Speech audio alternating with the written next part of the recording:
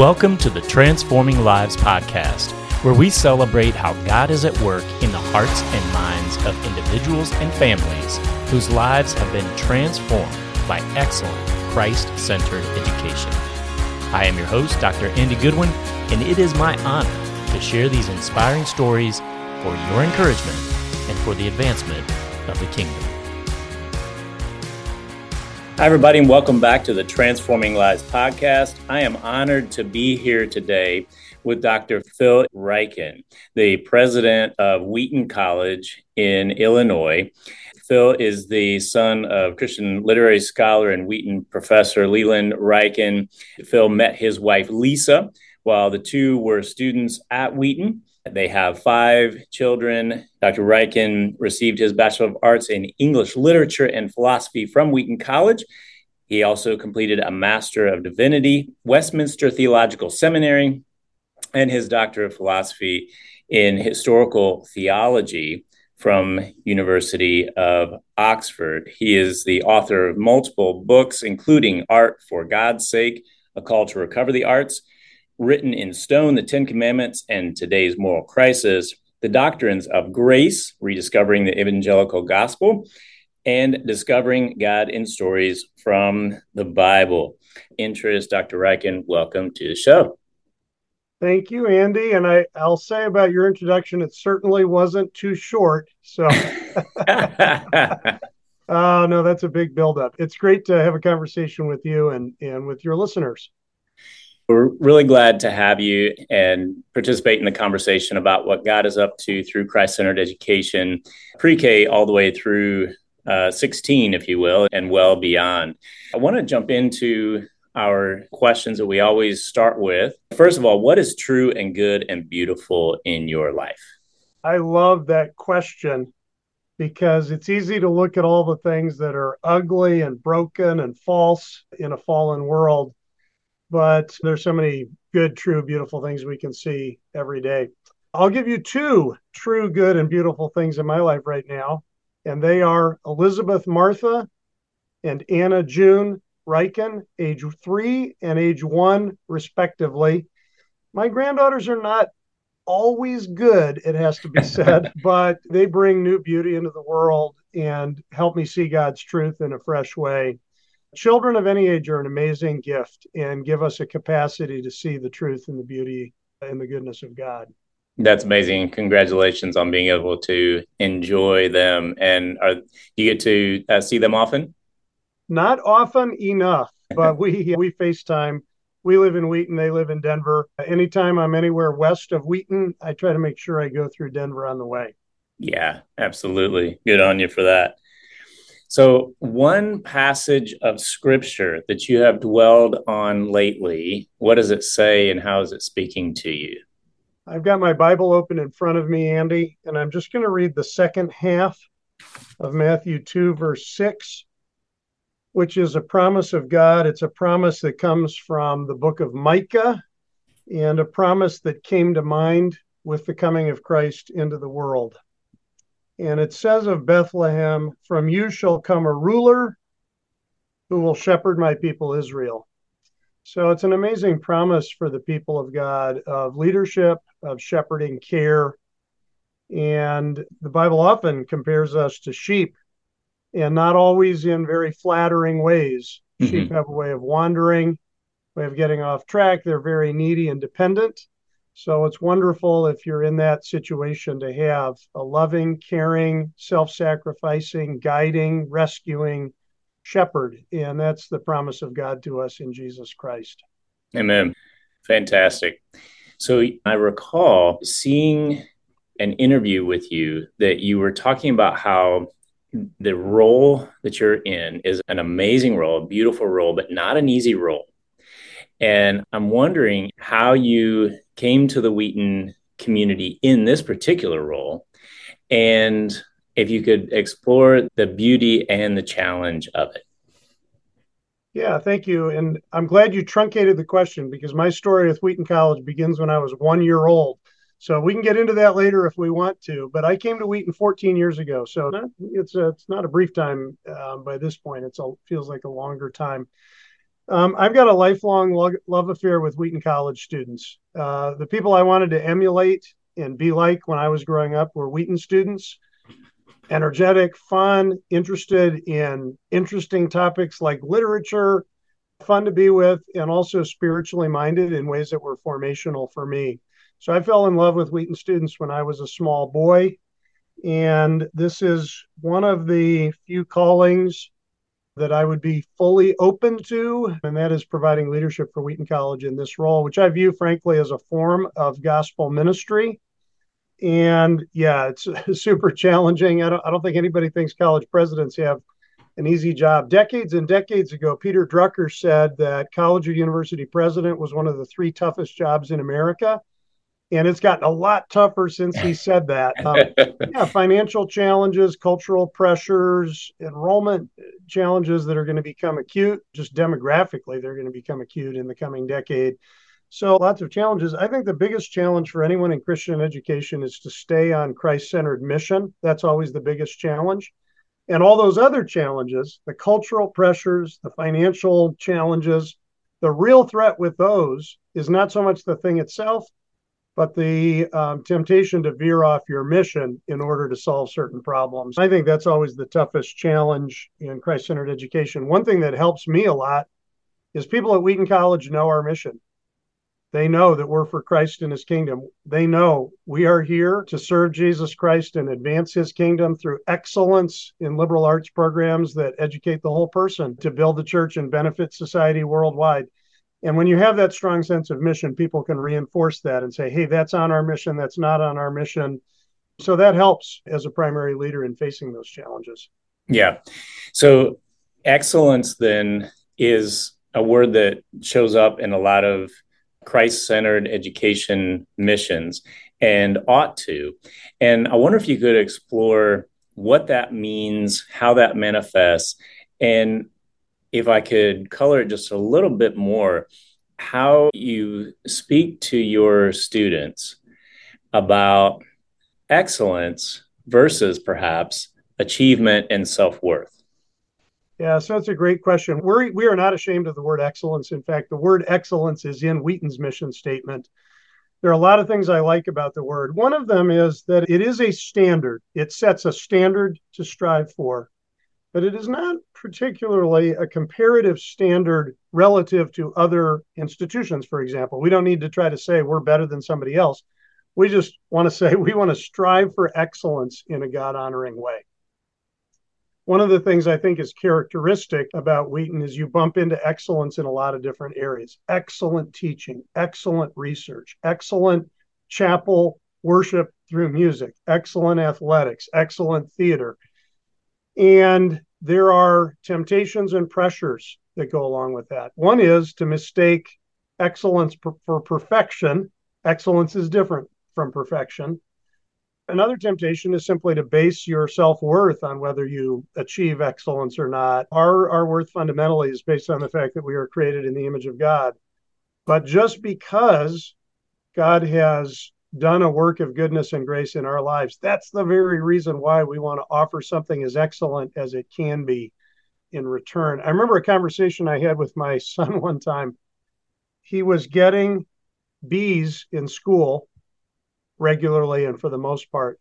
And I said to him, I have no problem with you being a B student for the glory of God, if that is what excellence is for you. Unfortunately, you and I both know you're actually an A student that's masquerading as a B student right now. So sometimes there needs to be a call to excellence, which is not what justifies us before God. But the Bible says we have an excellent God in so many different ways, and we want to live into that. Yeah, it's good. I was just having a conversation with someone about their initial experience with Christian education. And they had a distaste for it initially because they experienced particular institutions being Christian in name, but mediocre in product. Could you explore a little bit more why excellence matters ultimately upon graduation and into the workforce in other contexts? There are a lot of times in different ways in the Christian community, we have a way of counting on Christian piety to make up for a lack of excellence. So where some Christian organizations aren't as well run as they ought to be, simply on sound business principles. And yes, we are trusting God to provide. That doesn't mean we can't be excellent in our human resources and in our fundraising. Like, we can be excellent in all of those things. I do think you can only be excellent within your context with the resources that you have. So sometimes, whether it's a church or it's a school or whatever it is, there are things that you would like to do, you simply are not able to do because you do not have the gifts, the people, the financial resources, or whatever. But you can always grow, and you can always make the very best use of the resources you have. Be the very best teacher that you can be in that classroom. And I think as God sees faithfulness, he entrusts resources to those who are faithful. So it is often the case that if we're prayerful, things will grow. Wheaton College is a super interesting example of that. When this college was founded in 1860, people had no money, no students, no faculty, no building. Oh, wow. All they had was a vision. And that's the way most churches start, the way most Christian colleges and universities start, the way most Christian schools start. You've got a vision. You don't have the resources to live up to that vision, but you can do what you can with what you have. And that's really faithfulness in that is your primary calling. And with the help of the Holy Spirit, things will really be blessed and really grow. So that's a little bit about just this topic of striving for the excellence that as much as we can. And we do need excellence because the better, first of all, when you are truly excellent at something, you have a credibility that carries over into other messages that you want to convey. I don't know that a surgeon that's a poor surgeon is going to be a very good Christian witness beyond the medical, but also in the spiritual. No, we need to be excellent, and that creates a platform for what we want to communicate. Yeah, those are a few thoughts on, I think, a really important topic. Why is it important to be excellent? Because it's God honoring, and because the students that come through a truly excellent school will make the full impact in the world for Jesus Christ that someone with their gifts that can make. And if they are not trained in an excellent way, they'll fall short of that high calling. Yeah. Sometimes in Christian school contexts, there are expectations beyond just excellence from within, especially the idea of what it means to be a Christian, what it means to be a Christian thinker, what Christians should think about and do, and how that should manifest. And so when we say for Christ and his kingdom, that ought to resonate with many, but I would imagine that it's also a challenge to understand and maybe meet expectations of those who have different Christian traditions. How does that show up at Wheaton? Yeah, no, and I think each school, and it's true for churches as well, you have to have some decisions to make. What is our theological commitment? What are our moral commitments? And to be very public and transparent about what those are. In the case of Wheaton, we have been an interdenominational institution since the 1860s. So for a long, long, long time, this hasn't been a place for people from one evangelical tradition, but from Methodist, Presbyterian, Baptist, Anglican, Congregational, all of these different traditions. I have a lot of respect for institutions that are more focused confessionally. They come from a particular evangelical tradition, and that's a wonderful kind of institution to be, particularly for local churches, but it can also be for colleges, universities, Christian schools.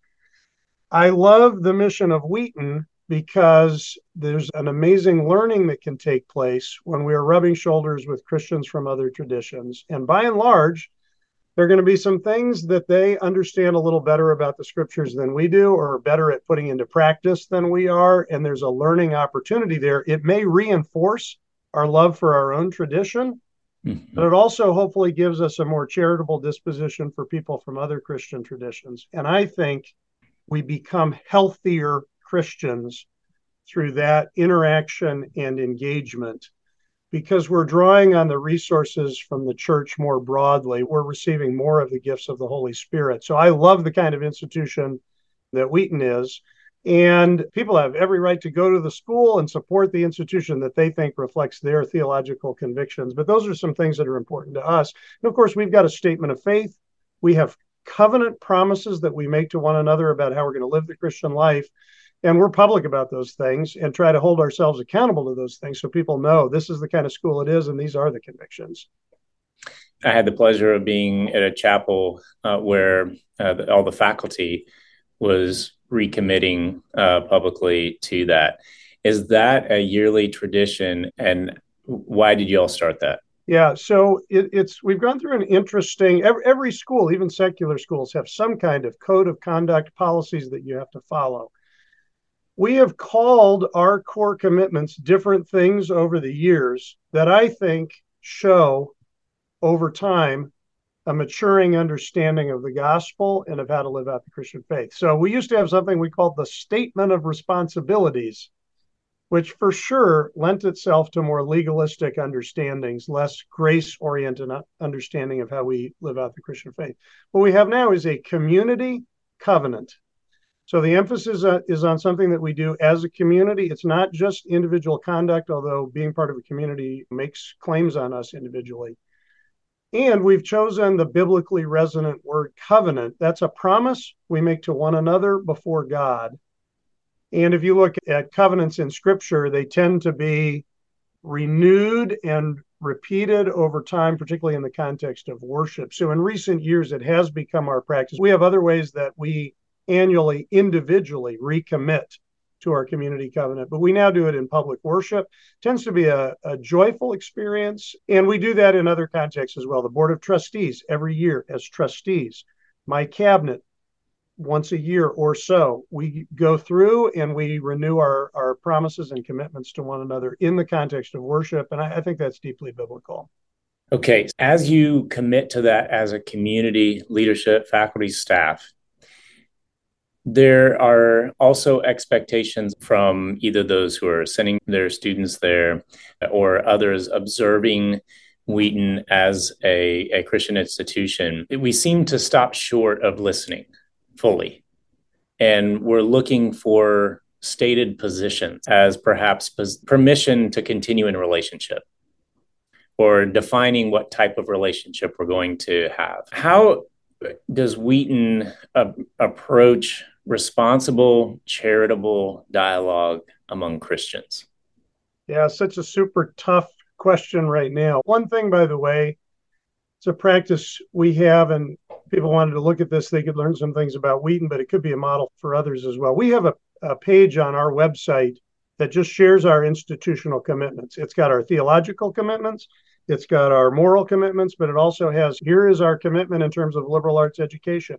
Here is how we understand the equality of men and women is created in the image of God. Here is our understanding of sexuality in a biblical context. If you want to know what those convictions are, they're in a place where they're easy to get a hold of. We're having a terrible time listening to one another in the Christian community. We're having a terrible time with gossip, just lots of things that the New Testament speaks to. We're having a terrible time with Christian unity, which the New Testament puts an incredibly high value on as just core for the people of God. And particularly on a campus where we draw from all over the country and all over the world, from all of these evangelical traditions. This is an opportunity for us, but it's also a challenge for us. Some of the things that help, it really helps when faculty model how to listen well and how to cultivate student dialogue and give students a model for how to connect with one another. It helps us when we lean into, rather than backing away from, hard conversations. I don't know that we do a particularly good job of that at Wheaton, but that's what we want to encourage. Okay. I like to make statements in conversations that try to lower the temperature of a dialogue so that people actually can hear one another. So I love being able to say in a conversation, that is so interesting. My first inclination is to disagree with you, but I want to hear a little bit more. Here's a question to make sure I understand. So we already know, okay, we disagree about something, but we're going to still talk about it and we're going to ask questions and I'm listening to you and it's not as hard sometimes as we make it, and I think a lot of the social media where we respond physiologically and emotionally and mentally before we respond reflectively and prayerfully just really gets in the way of that kind of dialogue. Yeah. Okay. If I may draw us into just why Christian education, a lot of options out there from pre-K through college. Why Christian education? So it's a great question. And I'll just preface it by saying I think decisions about education for parents, at least in my experience, it's a prayerful decision pretty much every year for every child for all kinds of reasons. You may need to trust God's provision, think about how your children are wired, what they actually need for their preparation. I am not a person who says all Christians should only send their kids to Christian schools in all circumstances. That's not my view. However, having said that, our entire family life has been built around Christian education. I mentioned earlier I came to Wheaton College when I was 1 year old. That's because my father had a tenure track teaching opportunity to Research One University, long-term opportunity to teach English. He turned it down to come to Wheaton for 1 year as a visiting professor because he believed in Christian education. He wanted to be in this kind of context, even if it was only for a year. He Wow. ended up teaching more than 50 years. And over the years, my wife Lisa and I, we have been to Christian schools, elementary, high school, college. I went to public high school, but my wife went to Christian high school. We've been on multiple school boards in Philadelphia and Wheaton. We've had lots of opportunities to be involved in Christian education. I believe that Jesus Christ is Creator God, and we cannot have a full, true understanding of anything without understanding its divine purpose, what God made it for, and also what its destiny is in the new heavens and the new earth. So there's something about secular education that is always going to be incomplete and often going to be mistaken in its understanding of the fundamental purpose of things. And I think it's really beautiful when Christians are studying in the deepest possible way the mysteries of the universe and of human people and of the arts and all of those things in ways that are surrendered to the Lordship of Jesus Christ. As somebody who is deeply curious, I want to understand things as completely as I can. And I know I can only do that if I understand something in Christ-centered perspective. And it's wonderful to be in a community context where people can teach me those things.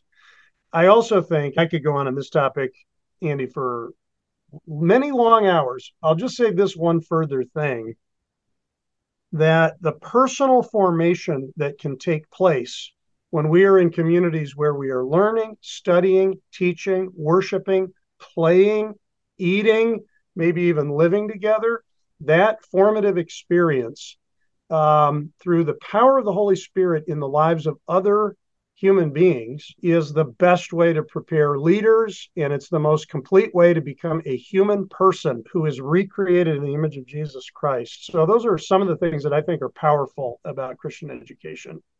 Yeah, very important considerations for those who may be looking at one or the other. Lots of school choice happening around the country. And so I appreciate your insight into the worth and power of engaging education from a Christ-centered perspective.